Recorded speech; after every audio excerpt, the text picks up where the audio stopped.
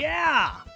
Welcome to Rockstar Violinist, the podcast from Electric Violin Shop that brings you the most exciting string players in the world.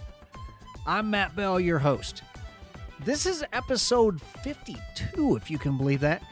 And we haven't even scratched the surface of all the cool players out there doing amazing things. Anyone who tells you there's nothing good happening in the music world right now is listening to all the wrong people. There's so many talented people.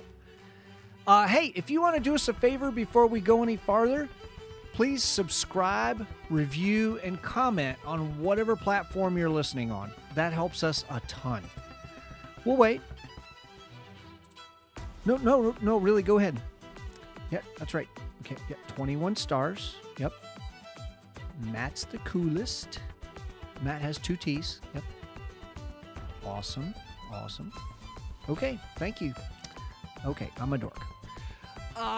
Listen, I first discovered our guest for today on social media, probably Facebook.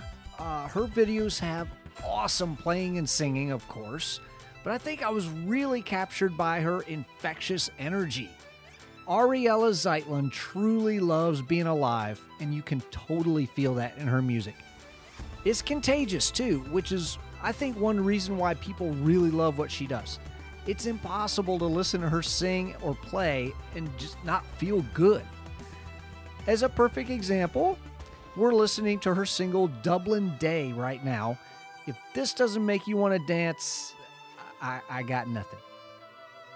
Ariella came and hung out at my house in Raleigh over Halloween and even went trick-or-treating with my family.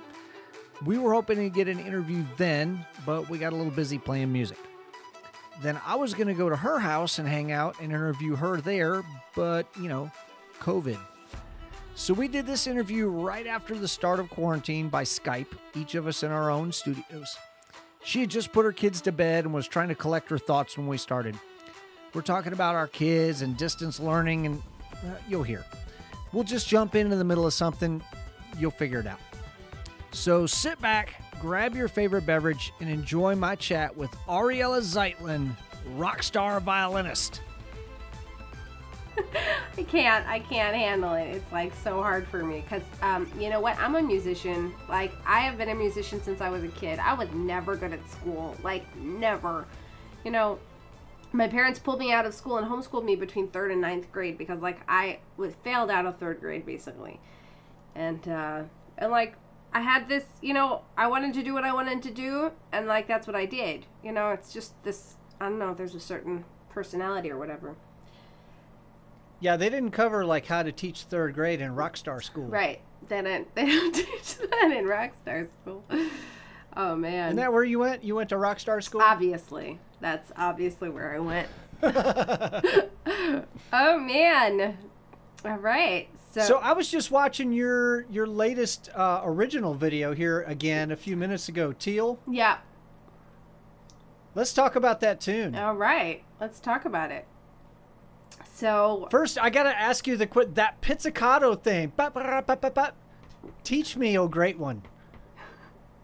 You mean the ricochet? The pits thing there's like this like rapid fire pits thing that you were doing.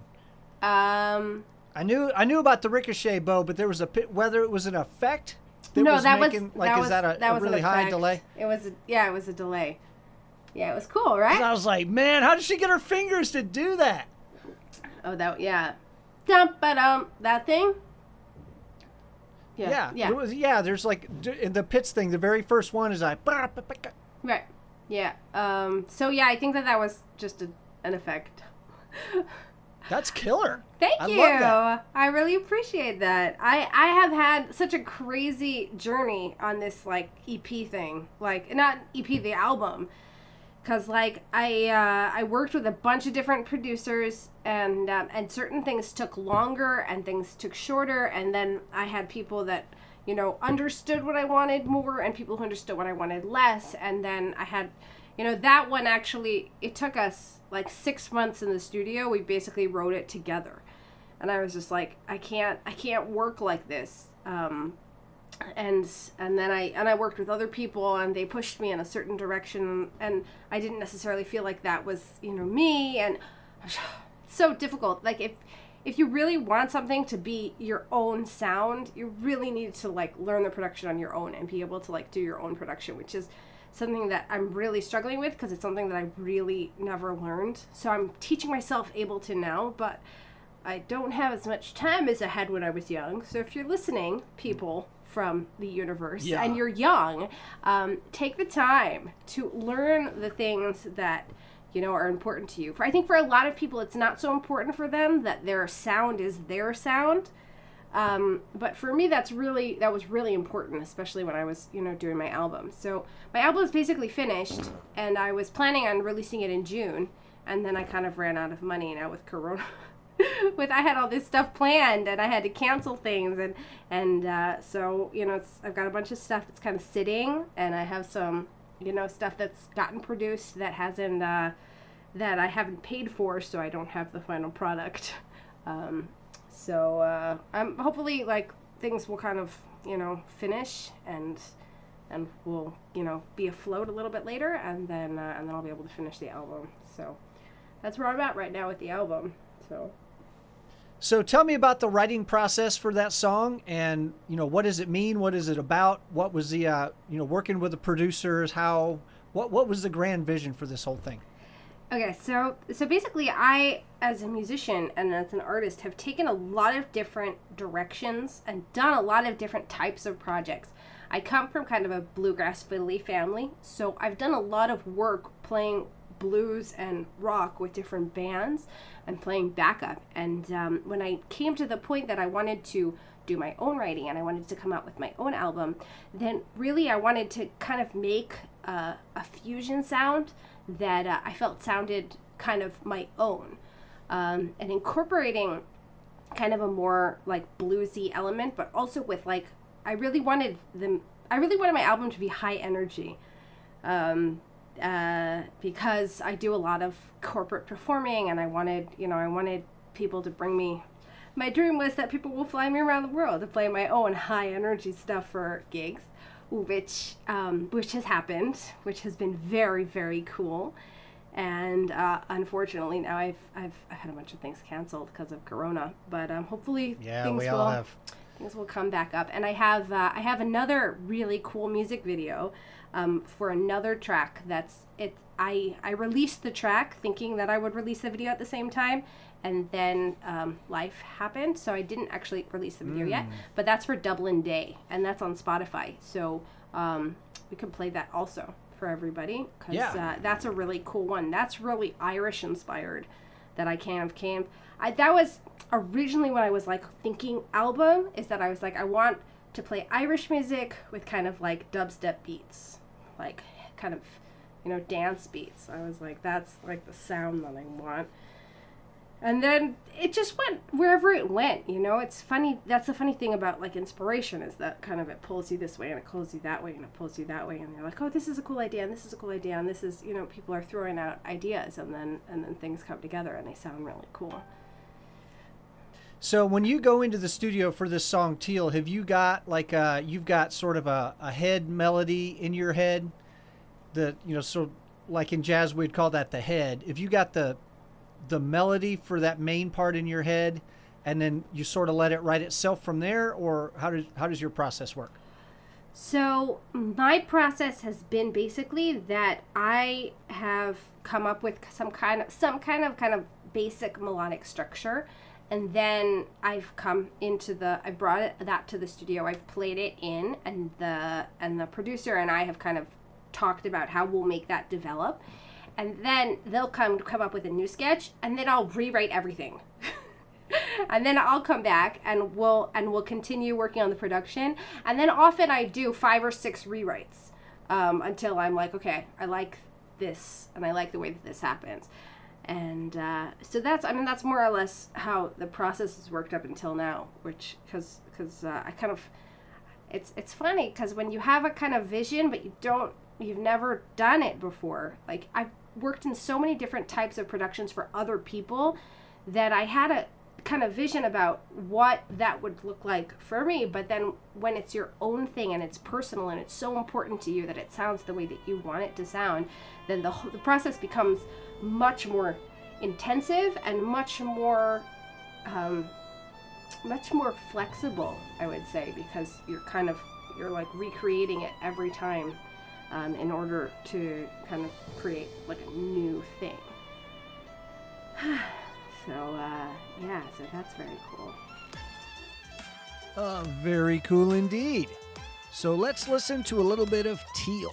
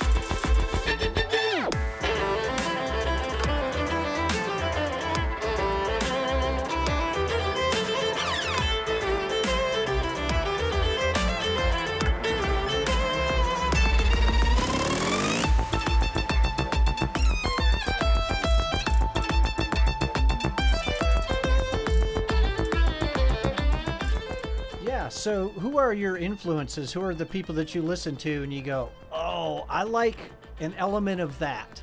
Maybe not the whole thing, but I like elements of that. So there's a lot of people. I like Guns N' Roses and Van Halen, and I like listening to like kind of serious rock. And in terms of violinists, my like muse, even though I wouldn't say that my style is the same as his, is Adam DeGraff, who for me like has just, you know, he does a lot of loops and a lot of loop-based stuff, and even though my album I decided to make it more oriented towards that corporate sound, because that's my clients. So I've been very influenced by Adam in my writing of different arrangements, because I've done a lot of different arrangements for a lot of different things for a lot of different artists. I've done string sections, but I'd say that I'm very, very influenced by him, and that we've done a lot of talking back and forth. I don't even know how to say her name, Mayria Nesbitt, which is why, you know, I told you that originally I was thinking that it would be really cool to have this Irish sound, and I was like, I was listening to her music and thinking, oh, that's my sound, something like that, and then it kind of ended up not being my sound, because you can't listen to somebody and say, okay, I'm going to make that's going to be my sound, because that's that person, right. That's not you. So I would say that just, you know, every single person that I listen to, I take elements from their writing, and then I think, okay, I like that, and then I'll go and I'll write, but it won't be the same as that person's. Even if you listen to somebody and you're like, okay, I want a track like this, I want to create something like this, but then you come and your personality is in there and your musicianship is in there, and then you're like, okay, that doesn't sound like that at all. Like I would say that, you know, I had this one time that I played this, like in January, that I was flown into New York to play this crazy wedding, like crazy. It was like a $5 million wedding. And I played an original track from Dublin Day, the Irish track that I was talking about, from the EP. And somebody comes over to me and they're like, I've heard it before. And I was like, well, I don't know where you've heard it before, but it's mine. And then they're like, it's Lindsey Stirling, no? And I like wanted to punch them. Like, I mean, I love Lindsey Stirling, but I'm like, no, I really, you know, you know, you can't, there's nothing you can do about, like, people are going to hear music and they're going to say, oh, that's a violinist, and all violinists are going to sound the same to them. But at the same time, you're like, right. but I'm different. It's not the same. what can you do? What can you do? There's No just doubt. Although what that tells you is that you've written a hooky melody. When they go, I think I've heard that before, you go, well, I'll take that as a compliment because it means that it's a good hook. Right. Right, yeah. I that's exactly, you know, I mean, I'll punch you, but I'll also accept the but I'll also accept your compliment. Thank you. If you've heard it before, then somebody owes me some money. Yeah. Yeah, so the album's basically finished, and now with coronavirus and everything, so I'm taking this time to, first of all, I've been doing a lot of remote sessioning, like where I have people who are, you know, they want strings or they want anything, and then they're coming to me and I'm writing, you know, sections for them. I've done some really beautiful projects actually, which is kind of cool, and then I'm like, okay, what can I do on my own? You know, what can I do on my own without like going into a studio, without working with a producer, without putting out money?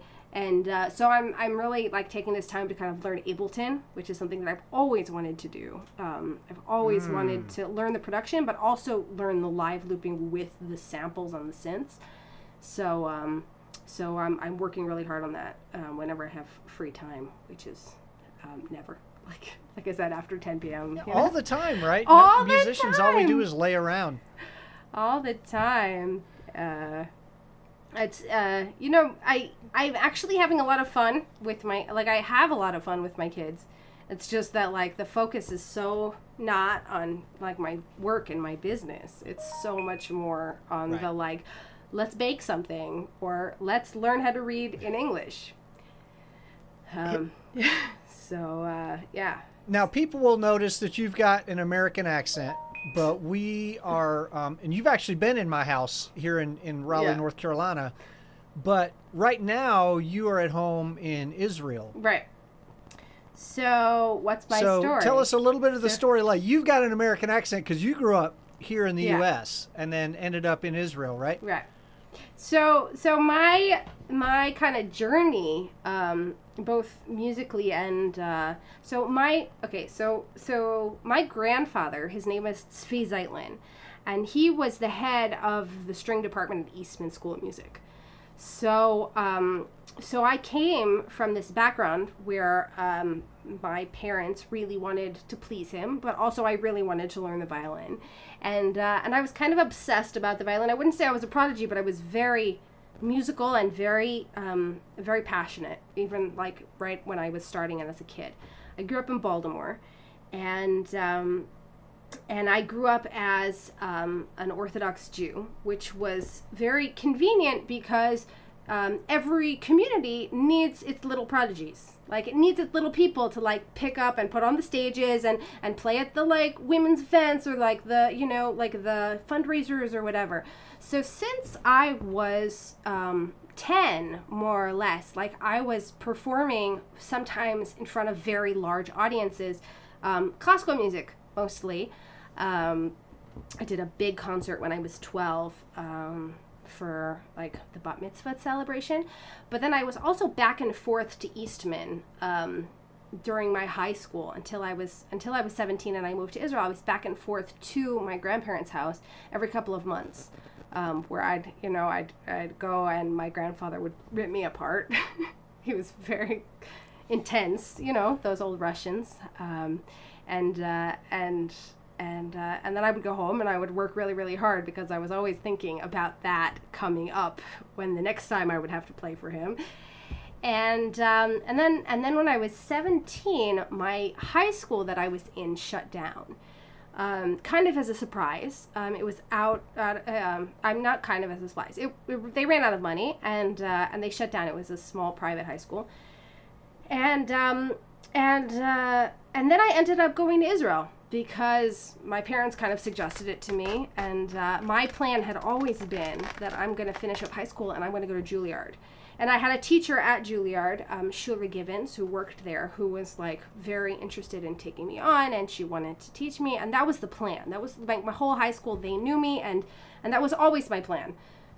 And then I hit 17, which is basically when you're going into 12th grade. And my school shuts down, And so you can't go straight into Juilliard, obviously, because, you have to finish 12th grade and you have to do the auditions and everything. Sure. And so my parents suggested to me that I spend a year at like a school in Israel, kind of learning about Judaism, learning about our heritage and stuff. And I moved here, and I kind of fell in love with Israelis, and the culture and like the sounds, and I kind of immediately wrote my own language that combined some Hebrew that I learned and a lot of English with like an Israeli accent. Like I picked up the accent way before I picked up the language, and because of my background, so I knew some biblical Hebrew. So I kind of moved here and immediately thought that I spoke Hebrew, and nobody understood what I was saying.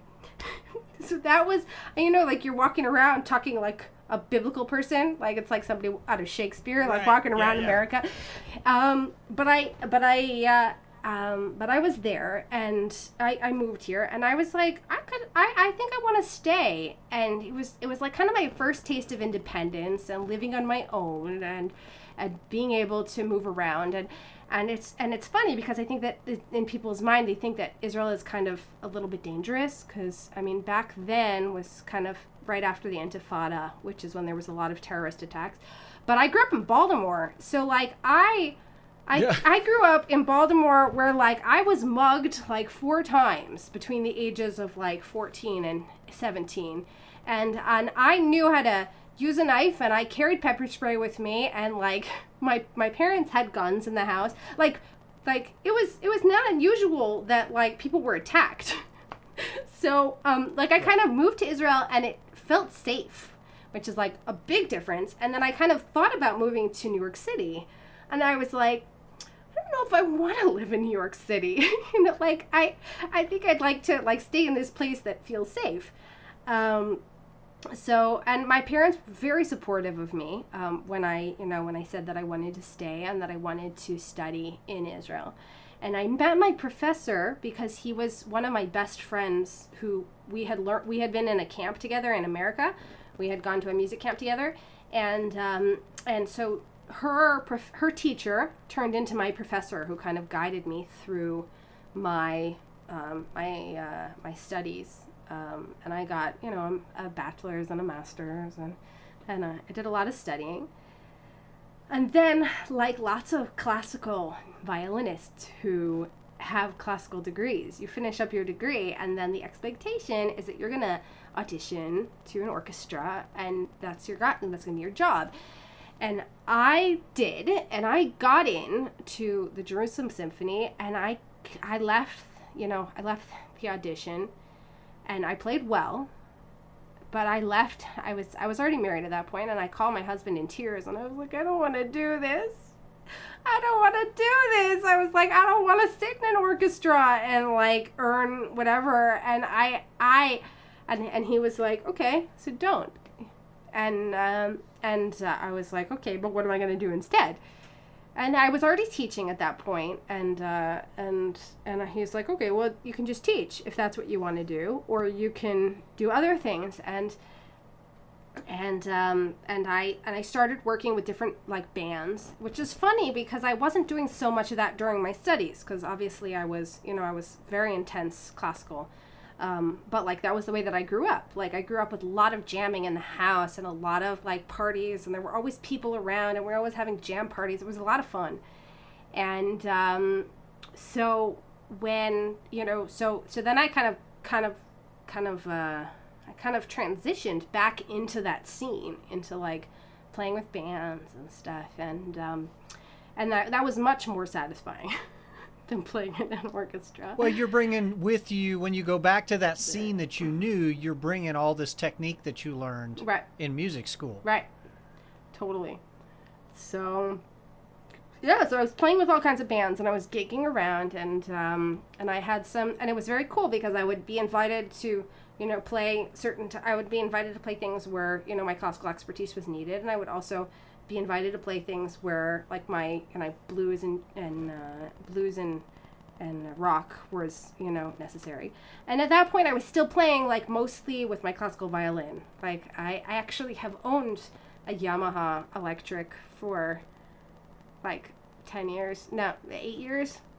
but I didn't know anything about, effects or preamps or anything. So when you plug that directly in, it's very painful.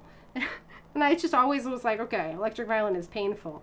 And now I would say, like, in the past year or so, since I started working with my Viper and since I met you, and I got the HX Stomp, and, like, I started working with different impulse responses and stuff. So I've really started enjoying working with my electric. That's even something also that's, like, really, really cool, is that, if I can make my electric violin sound like a cello. So if somebody comes and asks me for a section now, not just a cello, I can make it sound like a viola, right? So somebody comes and they ask me for a section now, I can give them a whole string orchestra, which is so cool, because before I would give them violins and they'd be like, can't you play a little lower? And I'm like, no, I can't play a little lower. And now I can play a lot lower because of, like, the whole electric Silly thing. 4-string instruments. We're going to take a quick break and listen to Ariella's version of City of Stars from La La Land. Oh, it's so good. City of stars, are you shining just for me? City of stars, there is so much that I don't see. Who knows? I felt it from the first embrace I shared with you, that all our dreams have finally come true. City of stars, there's one thing everybody wants. There in the bars and through the smokescreen of the crowded restaurants, it's love. Yes, all we're looking for is love from someone else. A rush, a glance, a touch, a dance, a look in somebody's eyes to light up the skies, to open the world and send it reeling. A voice that says I'll be here. Yeah, so you're a recent convert to Viper World, right? Yeah. I moved into like playing on my electric violin. I bought it from you about a year ago, right? Yeah. Right, about a year ago. In fact, it's funny. Yeah, you actually bought one of my Vipers, that my tattoo guy, and I'm so sad that I actually had to let this violin go, but I just had too many Vipers in the house, which when I hear myself say that, it sounds ridiculous. But I had too many Vipers in the house, and I was like, well, I got to let one go. So the one that my tattoo guy had painted up with a Devil Went Down to Georgia theme on it. And you were like, yeah, I see the instrument that's for sale, but like, I'm in the Orthodox Jewish community. It can't like have a devil on it. I'm like, let's just paint. You can paint it, right? So I think I sent it to you in pieces.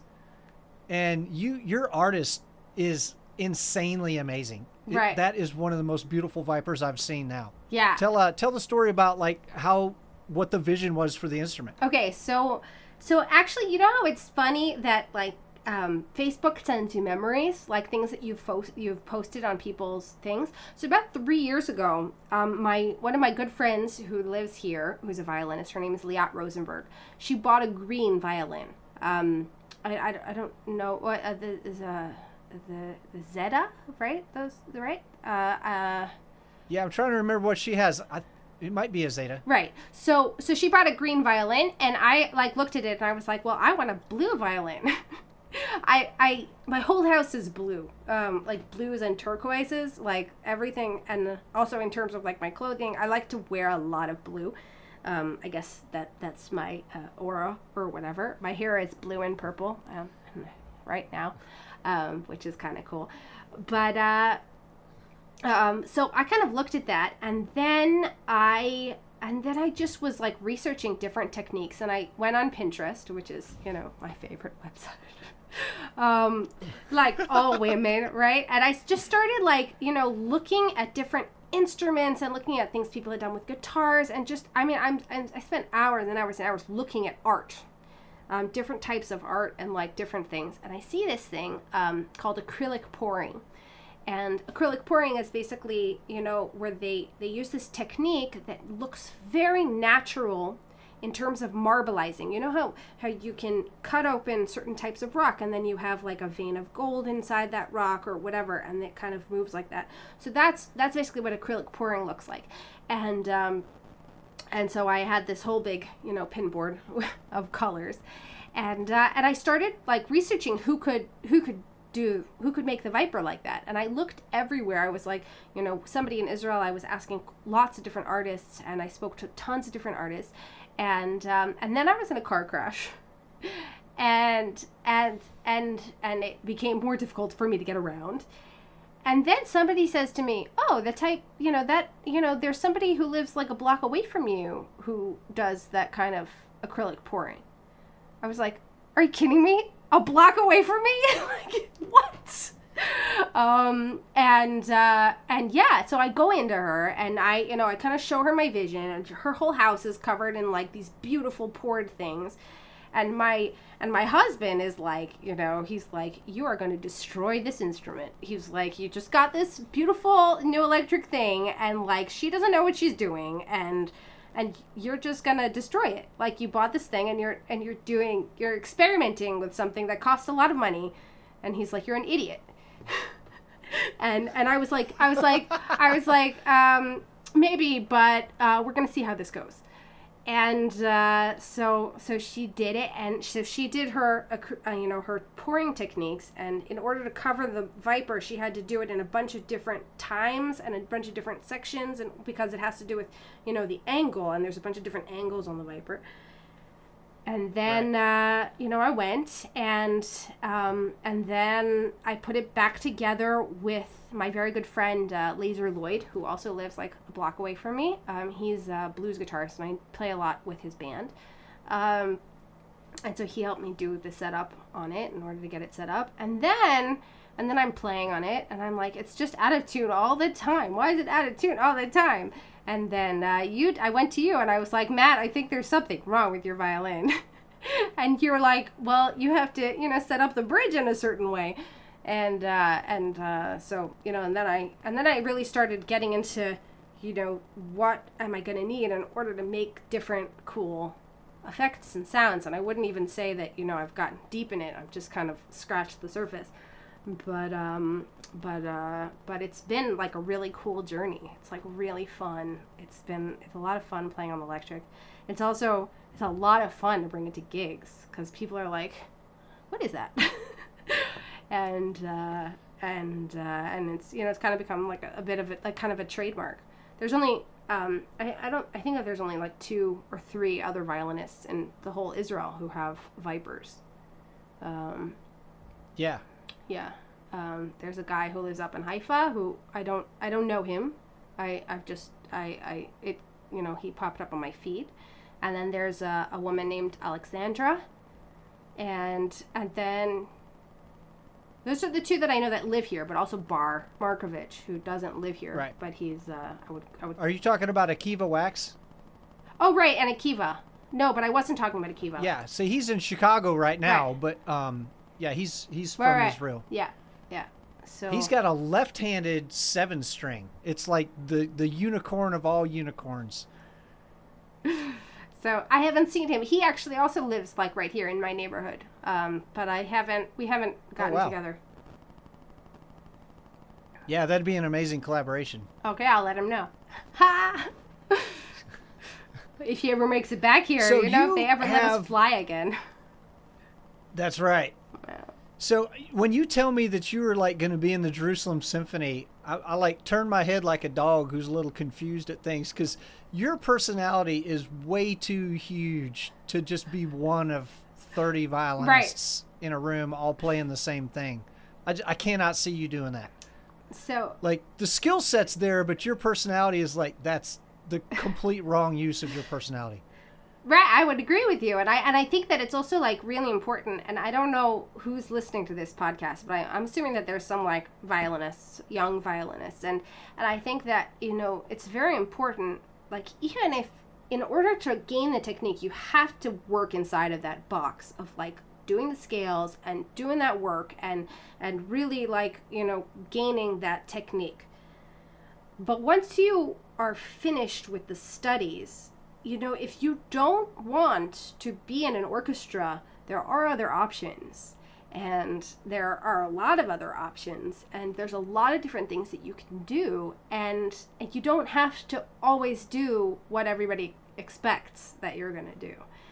I think that's like something that I've just learned from my own, my own process is that, you do something that if it turns you on and it like keeps you, gives you light in your eyes to do it. And let's be honest, I still play a lot of classical music. Like you look on my YouTube channel, there's like when I put up covers and stuff that I'm still using my acoustic violin a lot. Like I would say that's, kind of the core of my sound, even though I'm, experimenting now with the Viper and I'm working now with loops and with experimental stuff. I would say, there's a core of my sound there, but that's not, you don't have to stay inside that box. You can, there's so many things that you can do and so many places you can go. So just don't like limit yourself and don't think that there's only one thing that you can do. Yeah. Absolutely. Yeah. Total words of inspiration there. Yeah. And then also I hear so many people talk about, well, I got kids and I just don't have time for this. And that's another, to me, that's an excuse. I mean, that's not to say that I was a stay-at-home dad with 2 kids. I understand how like insanely consuming raising children is. Right? Right. But that doesn't mean that your writing and performing days are over. It means you just have to be a little more creative about how you do this, and maybe you sleep a lot less. So when my daughter was born, so she was, so I actually with both my kids, I spent a year at home with both of them. And my daughter, when she was born, I was still in the middle of my degree.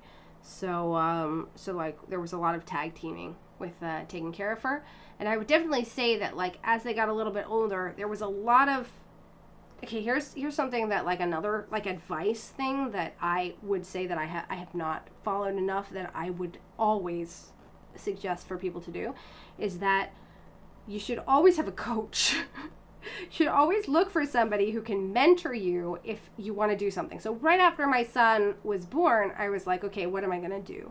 And I started being like, okay, well, I'm going to online teach and I'm going to make videos and I'm going to write a course and I'm going to, and I started doing a bunch of different like things that are related to that. And then I actually saw that, okay, actually there are people that are out there who are doing this better than me. So maybe I shouldn't do this. And I kind of did a lot of like, okay, maybe I'll do this, and maybe I'll do this, and maybe I'll do this, and maybe I'll do this. And meanwhile, I was working in a call center, and I have to say that what I would say, when I was working in a call center from like 4 a.m. till 10 a.m. or something, for 10 or 11 a.m, and I would come home and I'd be with my kids, and my husband was working also like from 3 p.m. until 12 at night. It was like this intense, like, okay, how are we going to figure this out? And I would say that time was probably like the most intensely creative time like of my life, because I was sleeping very little, but I had this need to like create, and I it was kind of like an obsessive need, even like like I need to prove to myself that I'm not just a call center representative, and then I started and then I moved from there out into kind of gigging. But I would say that anybody like me now, as I'm 32, and I would say that when I was 20 and I kind of realized that I don't want to be doing orchestra, or 23 or 24, 25, if I had gotten a business coach who could have kind of helped me figure out like what exactly I wanted to do and how I wanted to do it, I think that I would be much further in my career right now. I'm 10 years older than you. And I've spent more time sort of paddling my little canoe in circles, I think. But I think that's part of the process, right? Because you're learning the whole time you're doing it, and you're developing into the person who you are. And I think you're gathering the things that you have to say. Right. Because an artist is a person who's got something to say, right? And sometimes it takes a while to figure out exactly what it is that you want to say and how you want to say it. So the fact that you are working in a call center, I wouldn't see that as a detour at all. I would see that as part of the process Right. and then maybe it's one of the things that motivates you now. Like, I don't want to go back to that call center, so I better get in and finish this tune, right? Yeah, I better keep working on, like, creating so that, like, I can, reach more people. So that, yeah, absolutely. Yeah, so I would say to people, as just a note of encouragement, if you are in that process right now where you want to be out playing, but you're just, for whatever reason, it's not time yet. Be patient with yourself. Allow yourself to take this time to grow and become who you are, and figure out what you want to say and how you want to say it. It's not, the road is never supposed to be straight. Right. I would also say that, like, for me personally, in the past, like, 3 years or so, I've really been on a big journey in health and kind of learning about strength and about fitness and, movement and core strength specifically, which is very important as a violinist. And I would say that, as funny as that is, because I don't like the idea that, like, okay, you look better, so you work more. I don't like that, but I see that in terms of energy and in terms of, presence, that when your body is strong, and then it helps you to, when your body is strong, then it helps you to have the stamina in order to do the performing. Like that, it all is based one thing off of another. And that's something that, in the classical world, there's much less of an emphasis on fitness and how you look. But on the other hand, it also, like, it lends to a lot of different body issues. And I remember when I was like 19 or 20, I went into a chiropractor and I said, like, I've got issues with my shoulders and my back. And he's like, oh, you play the violin, right? And he's like, you're going to have pain for the rest of your life. And then I went to the Music Academy of the West, and they had the most amazing, like, bodywork person who worked on people, and he did different classes. His name is Michael Luan. And hi, Michael. We're still very good friends. So he kind of, like, and he helped me, like, learn how to move. And that was, like, kind of the beginning of that journey of, like, how to stand and how to move and how to play my violin without hurting myself, which is a very funny thing, because it's not necessarily the thing that a violin teacher is trained to be able to understand about core strength. Like, a violin teacher is going to tell you how to position your hand and to relax your shoulders and whatever, but they're not necessarily going to help you they're not going to know it, like a physical therapist is going to be able to, is going to be able to tell you about how to stand right or how to be there. So I think that also is, like, a very, very important thing for me, that, like, learning how to move has, like, also very much impacted how much I'm performing, because you look better when you feel better. There's an element of that, and yeah.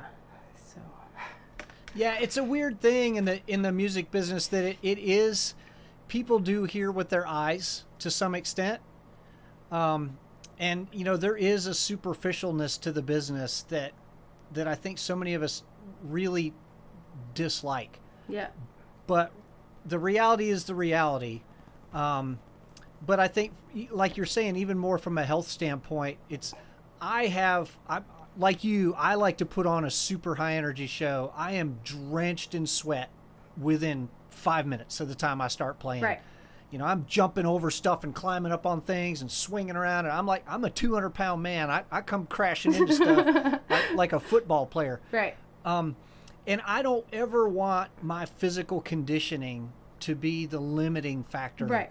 on my performance. Right. I want my internal motor to be the limiting factor. Right. Exactly. I don't ever want to get to where my body just can't do what I'm asking it Right. to do. Yeah.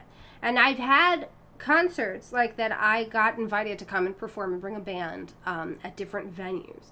And I've had, like, when I was less into fitness, or like maybe it's come in waves in my life, right? And I was in a period that I was less strong and less whatever. And I see in my body language after, 20 minutes of performing that, like, I'm already, like, dying, and nobody wants to come to a concert and watch performers who are dying. Like, they're like, that's not what I'm here for. I'm here to get energy from you, not like to tell you you're not going to die now, Yeah. So, I mean, whatever. It's just an important element that I think that it's just important to think about. Speaking of high energy tunes, here is a bit of her medley of tunes from Prince of Egypt. We'll talk about the video for this in just a minute, which is incredible. But first, enjoy some music.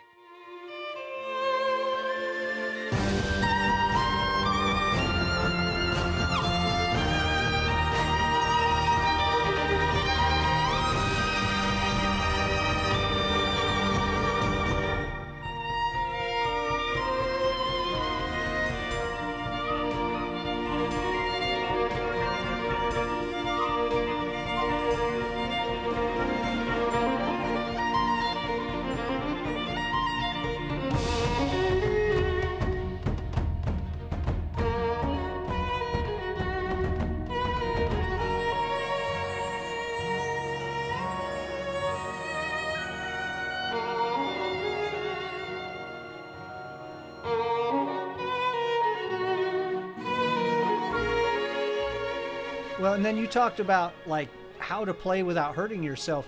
I started playing a Viper when I was in my early 20s.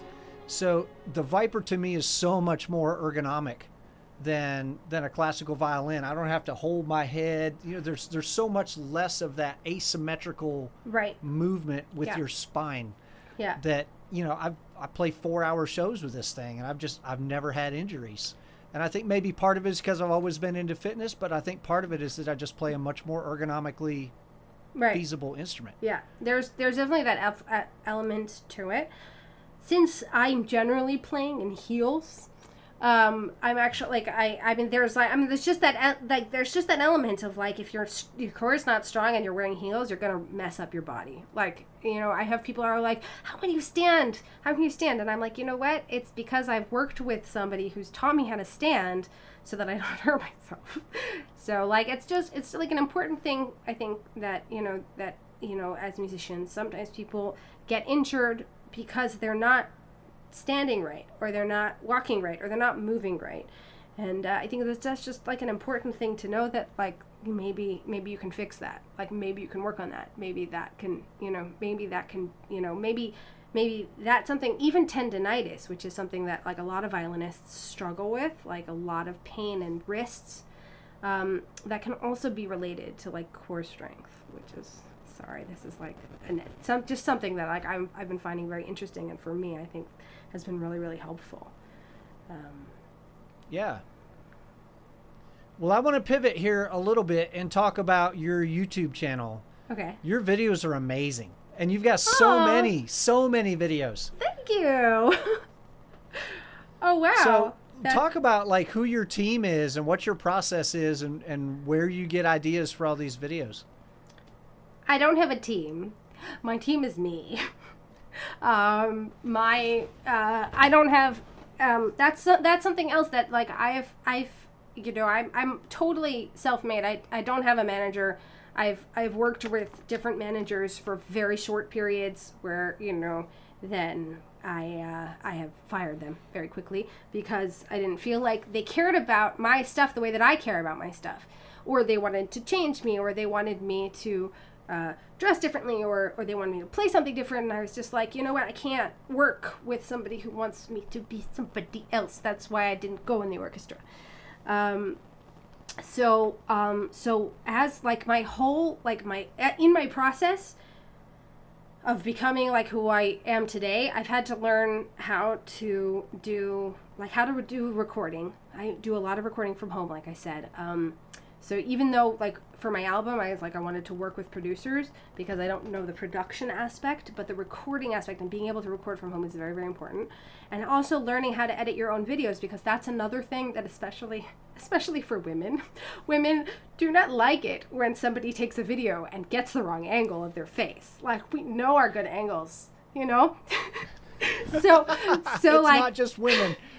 So my first video, like in the realm of like videos that I've done, was my 1,000 years video, which was a couple of years ago, and I was like 40 pounds heavier. Which like I look at the videos, I'm like, wow, like I look different now. But I went in to somebody, I hired somebody, and also in order for them to do the editing and to do the video and do the editing. And then I go into the studio in order to see, and a videographer who's like, let me make this beautiful, and like the flares and like the walking slowly. And I just, and I'm like, but my fingers aren't playing the things that I'm hearing. And it's funny because violinists watch videos of violinists very differently than anybody else watches videos of violinists. Oh, yes. Which is, it's very funny because after that, then I started doing a lot of watching, specifically Lindsey Sterling, who in her videos, she doesn't even attempt to play the same thing that she's playing, but she's always with the right bow.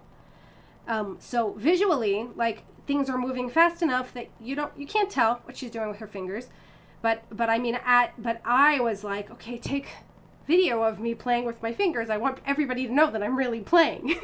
Like, this is very, very important.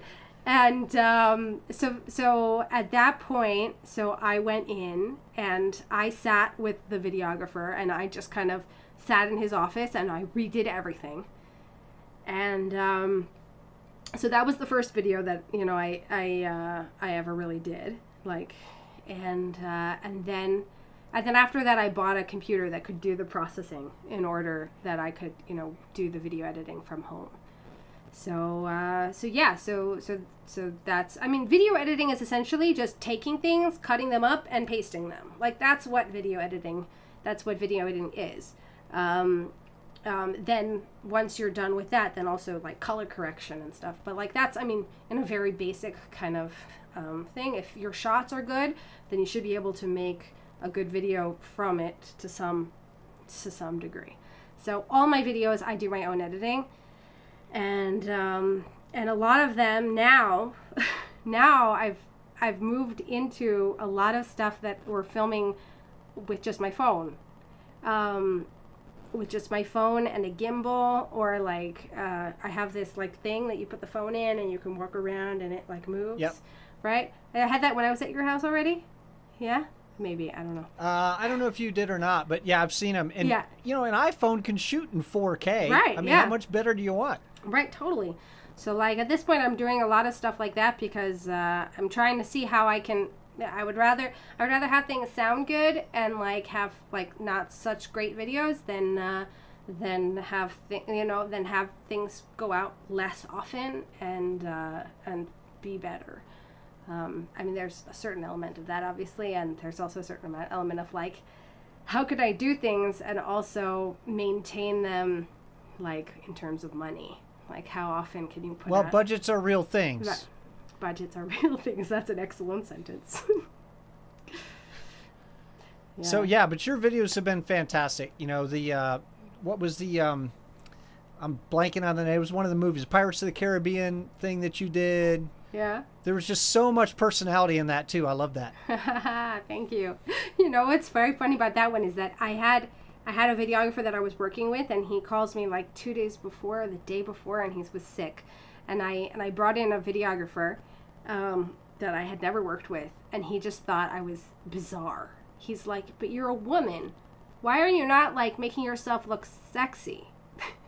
and because I came in like my puffy white shirt trying to look like piratey, like not like sexy pirate, right. Just regular pirate. And he's like, I don't understand. He was like, I don't understand. He was Russian. Well, clearly you're not in my target audience, sir. Just shoot the video. Yeah, and that one, and I just, and that one ended up you know, it just ended up being much bigger than I was even planning, because I had this one guy who was like, what you're doing Pirates of the Caribbean, and like, I'm going to come and all my friends are going to be pirates, and like, and then he's like, well, pirates and zombies, and I was just like, such a pre-for-all. Like, the fact that it came together at all was just like a miracle, because I was just planning on like having me playing on like a, you know, on a cliff. That was like my plan. Like, I'm good with the cliff. Right. But it ended up turning into like a very big project, and it was a lot of fun and a lot of effort. There was a lot of effort that went into that. Well, I want to talk about one more of your original tunes, Incandescence. Yeah. So that's probably the most rockin' tune I've heard of yours. I can really hear the GNR in there. Okay, so Incandescence was okay. That was a couple. Okay, but basically that was 2.5 years ago. I had done this audition. Well, I had gotten invited to come and sing on The Voice with my violin, and I kind of, in general, am a little bit of a fly by the seat of my pants type. And they called me up and they said, "We want to," and I was like, okay, and so I went and I had a good time, you know, but without kind of realizing that reality shows are awful, and they're really not nice to the constituents, and they're not nice to the people who are in them, and it's very crushing, like it's a very soul crushing process. And after I had been on it, and then, you know, they don't film it until they film it, and then they don't air it for like another 6 months or something, right? Like, because right. it spends a lot of time in the thing. I suddenly, like, after it was done and they had kicked me off the show, I was, you know, I went through 2 rounds and then they took me off, and I was like, I need to put something out so that people know that I'm a really good violinist, and that I have something like really good like up online.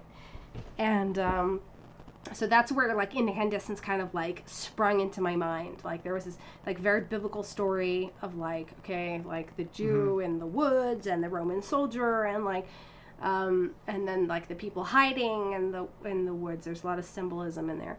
And I was like, I need to put something out so that it's like, I need to put something out that's like, that like will show everybody how good I am.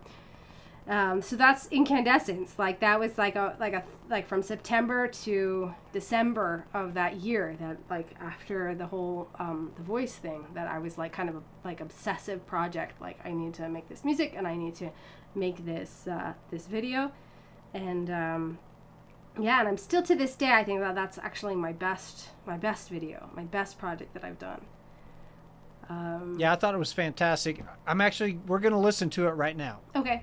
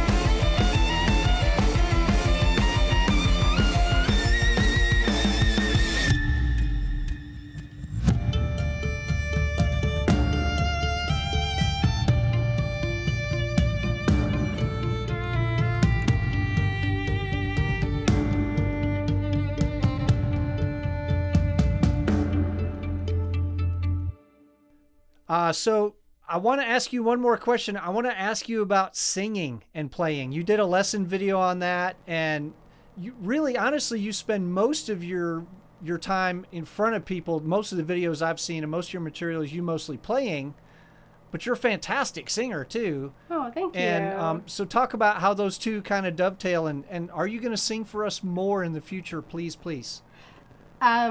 So okay, fine. So I've had a lot of process that I've gone through with all of this, partially because my voice is very good for small and intimate, small things. Like I would say my voice is very good for shows that are in a bar or that are for, small audiences. Like I don't have an Aretha Franklin voice. I'm not like, if nobody's hiring me to come and sing like at a wedding in order to get people dancing, like I'm not that type of singer, even though I want to be. I really want to be, but I just don't have that kind of voice. Like my voice is best in like small, intimate, beautiful, like violin, guitar, like acoustic sets. And because I've kind of pushed myself to kind of be like more in like high energy places and high energy stages, so that's kind of why I've taken a step back from singing, because I want to be known, like I don't want to be known as like a violinist, and I want people to be brought into high energy things, because high energy things pay better. We like getting paid. Yeah, and we like getting paid. But I definitely I love singing, and obviously every person who has a voice, it's very important for us that we use our voices and that we sing. So like I do sing, and actually one of the songs on the album, perhaps two, if I can afford to pay the producer, that I owe him a lot of money. But one of them is actually me singing, which is a kind of like a hybrid house where like there's some playing and some singing. Like it's very cool. Actually, we could play that now. So when your guest wants you to play a song, you play a song. So here's Feel It. And I'm sure that you can feel it. There's gonna be a change in the world that you can see. There's gonna be a change in the world, and I'm sure that you can feel it. Gonna be a change in the world that starts with me.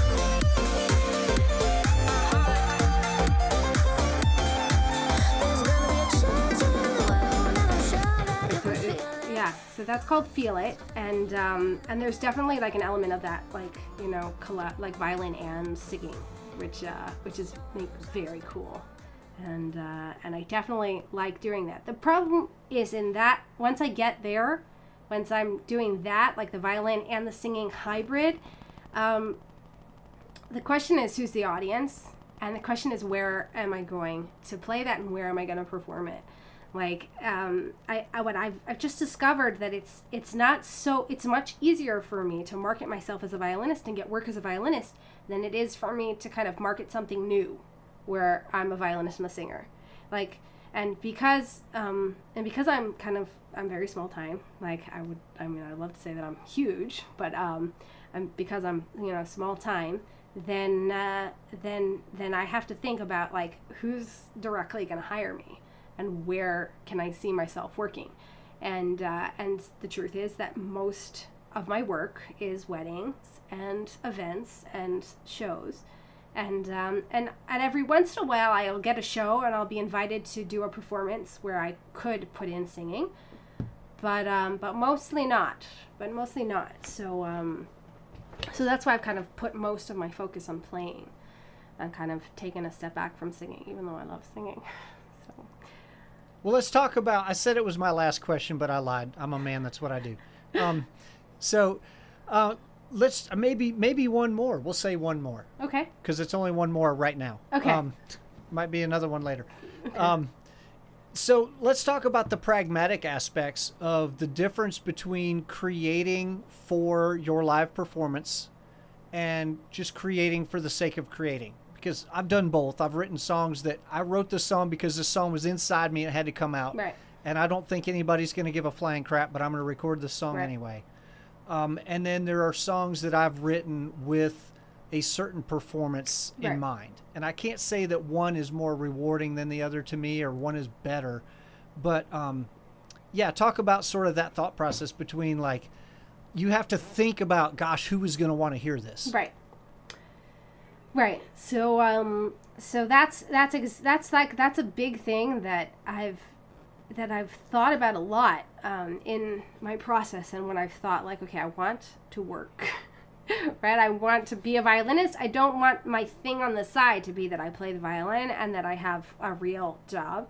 I want to be a violinist, and so that's basically when I started thinking about making an album. That's what I was like, okay, I know that there's a market for this because I know violinists that are working in this type of music. I know that there is a demand for instrumental high energy performances at corporate events and at weddings and at festivals. There's a place for that. And I mean, obviously also for singers, but I would say that there's that niche of being a violinist, that there's a demand for that. It's not as saturated. That's what it comes down to. It's not as saturated of a market as all the singers, because there are a lot of singers. And I would say that I find both very rewarding. I sometimes I write songs that are just for fun, or I do a project that I'm just like, okay, I need to do this. And I have a couple of things that are just like, I need to do this, and I want to do this, and I have this feeling right now that's just like, I need to put this into words, or I need to put this into music, and I need to do this.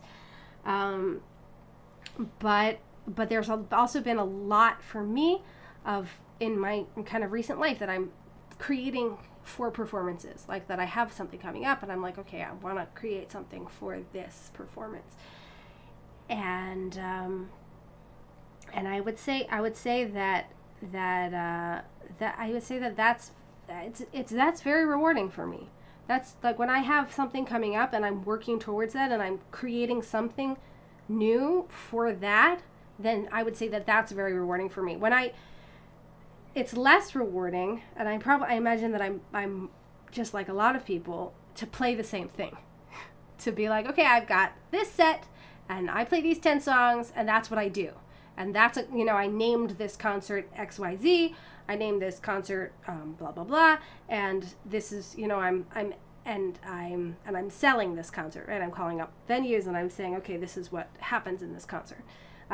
For me, like, if I get invited to play at an award ceremony and they're saying, like, okay, we've got this kind of audience and we want you to play 4 things, and if I go then and I kind of I create like a new loop arrangement for that, then I when I'm working towards that and thinking about that type of audience and creating for something specific, I would say that gives me a lot of energy. Like, I love creating for that.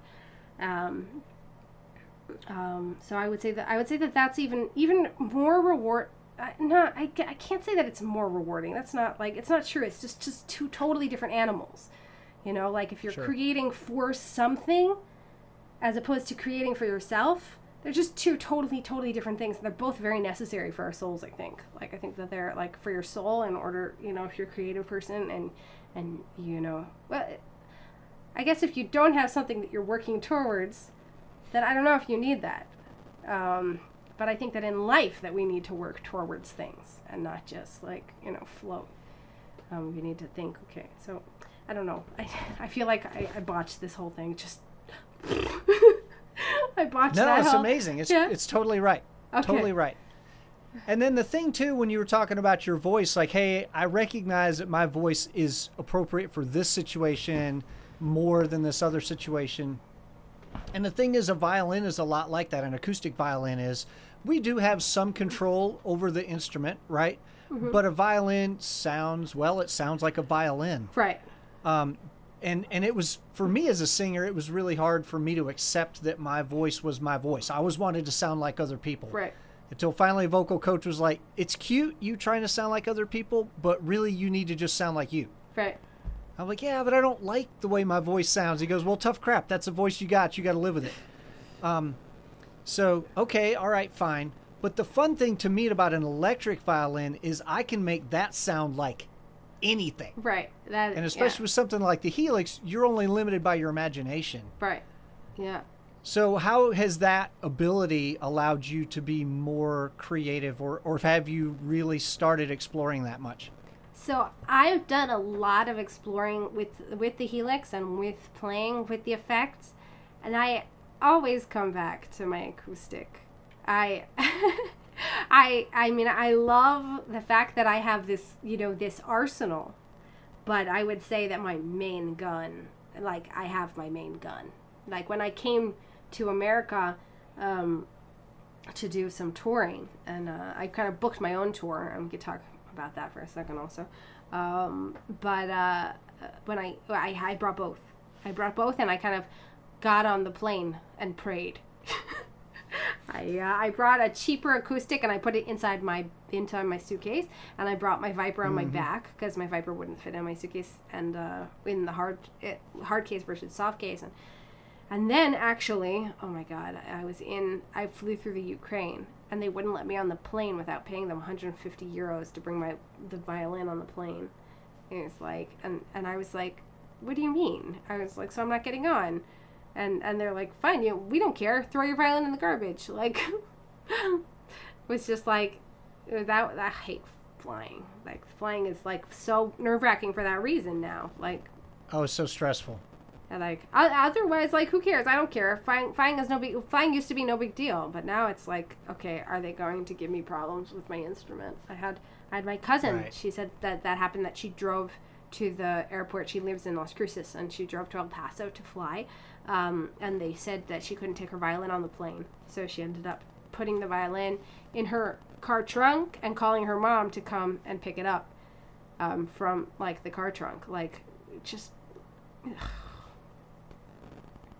I usually fly with a violin because I'm usually traveling to play.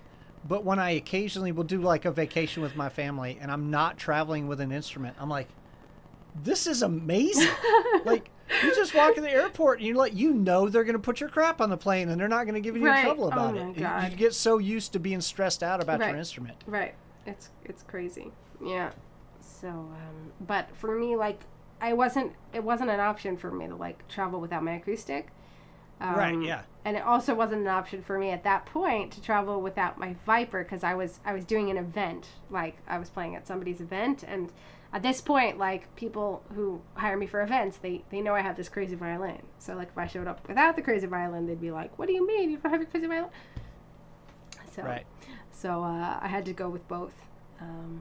Yeah. So, yeah, maybe just talk a little bit about this tour, and then we'll wrap up and let people go on about their lives after listening to you. Okay, so I wanted to go on a tour I wanted to go on tour. That was like something that I had in my mind, and when I put out did my fundraising for the album, I had on there like, okay, book me for your venues. I'm going to be there in October. And basically I made a ton of phone calls. I called people in every city that I knew, and like along the East Coast. And I called them, and I'm like, okay, I can do this, and you should help me put it together, and you can do it as a fundraiser or whatever, and I need this amount of money, and I managed. How many shows did I end up doing? It was like 5 that week. And then what also because I was going to the different cities, so I also made a bunch of different phone calls to different schools. So I did shows in the schools in order that I would have audiences in the evening for the show, which is like very, very smart, and just kind of made me realize that like anybody who wants to go on tour could do that. Anybody who wants to go on tour can call up different, even if at this point I'm like, okay, if I wanted to do the same exact thing and I didn't have people who were willing to sponsor the concert in the evening, if I wanted to go to a community and like play in a school in the morning, and then, and especially if the school has some kind of music program, right? So the school has a music program, and then you go in and you do a show for them. You get the kids excited. Then the kids come to the show in the evening with their parents. Then you built yourself an audience, and you got people to come, and that was just like a really cool thing for me to realize, because I think that a lot of people are like, well, I'd love to go on tour. I think a lot of people are like that, but I think that I mean, I wasn't calling like crazy venues. I wasn't like I was calling stadiums, right? But I did come home like with like a lot of money from selling the merch and from the shows and from the school shows and the different things. And it was just very cool for me because I had never done anything like that. And I also always thought like it was impossible. And then it was cool just to discover that like really anybody could do that. Any musician. Anybody who's done the hard work to have a product. Right. You can't just go, hey, I'm a violinist. What am I going to play? I'm going to play the same Vivaldi that they've heard every violinist their entire life play. You're coming in doing something different. On the one hand, yes, and on the other hand, no. You can go in and you can play the same Vivaldi that everyone's heard, but you could, if you bring the Vivaldi and you also have a story to tell. For example, like the Four Seasons, I would say that anybody could do a concert of the Four Seasons, and like the Four Seasons has all this stuff written like in it that's like narrated and stuff. I don't know. I think that even like the same old classical stuff, if you've got what to say, especially for schools. Then I think that for schools that they find that very educational too, even if it's the same old Vivaldi, because I think that that's something else that us as like violinists, we're like, okay, it's the same old Vivaldi, like everyone plays that, but not everyone is a violinist. Like not every school is not every school is gonna have had 50 violinists who have played Vivaldi coming to the school. Like, okay, fair enough. Right? Like if your kids go to school and they have a school program, sometimes it's not the most original, but like the kids might have never heard that before. So that's true. It might be the first time they've heard right. that same old Vivaldi. I think that that's something else that like for a lot of us that we're like, okay, I need to be interesting. That you don't always need to be interesting because you're an expert in something that other people are not an expert in because they're not musicians, because they haven't spent that time learning the violin, so they can't do what you're doing, and they can't say the things that you're doing, and they're not interested in the things that you're doing, and they haven't gotten that knowledge. And I think that that's actually like a very limiting thing, that we're like, okay, well, if I play the same Vivaldi and the same Bach, then nobody's going to hear me. But I don't know that that's true. I think that that every person is different, and even if you hear the same Vivaldi violin concerto twice, like somebody comes in October to a school and then they come the next October, and then you haven't heard it for a year. It's not the same as like us violinists who are like, oh, another Vivaldi. So you won't go to his show, so you won't go to their show, whatever. But like I think that there's, even for classical violinists, that there's an audience that's that you have to believe that people are interested in what you have to say. And I think that any person who's interested and who cares about what they want to give, that even if for you, Matt, you don't think that it's interesting, that there's going to be people who want to hear it. I don't care about Vivaldi, I but know. I'm not the average audience either. I'm not the average anything. You're That's not sort the of been whole average point of my life. anything, brother. And neither, awesome. Well, hey, yeah. this has been so much fun, Ariella. Thank you so much for doing this. Thank you. Tell people awesome. where they can find you and your music. So I'm Violin Like That all over the place. Ariella Zeitlin and Violin Like That. So I'm on Instagram as at Violin Like That, and also on Facebook or Violin Ariella Zeitlin. So that's my name. Don't wear it out. And have a great day, everybody. Back to third grade. And We've come full circle. You're back to teaching third grade and again. listen to my music on Spotify and make sure to hit follow and all that stuff. Yeah, Spotify is great, and it's great that you listen to her on Spotify. But don't be no freeloader. Go buy that mess on iTunes. Or Patreon, cop in, sponsor me on Patreon. That's also even better than iTunes.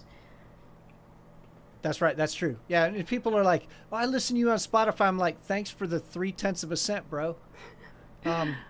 But yeah, if you buy the music on Google Play, or you buy the music on Amazon, or you buy the music on iTunes, or you, better yet, go to Patreon and be a patron of the arts, those things are all wonderful. Yeah. And that's what keeps artists alive. And artists that are alive and well-fed are artists who can make more art. Totally, totally true. So thank you. Thank you so much, Matt. Thank you so much to the Electric Violin Podcast. Cha-cha-cha. Booyah! Booyah! All right, so it's 4:45 in the afternoon here. What are you, 11 o'clock at night or something? It's quarter to 12. Oh my goodness, go to bed. No, You gotta get I'm up not and going teach to school in the bed. Are morning. you kidding me? I wake up at 10 p.m. That's it. My life has changed. The coronavirus has changed everything. The dang old COVID. Yes, what a fun conversation with an amazing talent. I can't wait until she comes back to the U.S. or I get to go to Israel and we get to hang out again. So inspiring. Again, if you enjoyed this interview, please check out the other 51 episodes we've done and give us a 23-star rating or something and leave a comment so we know you were here.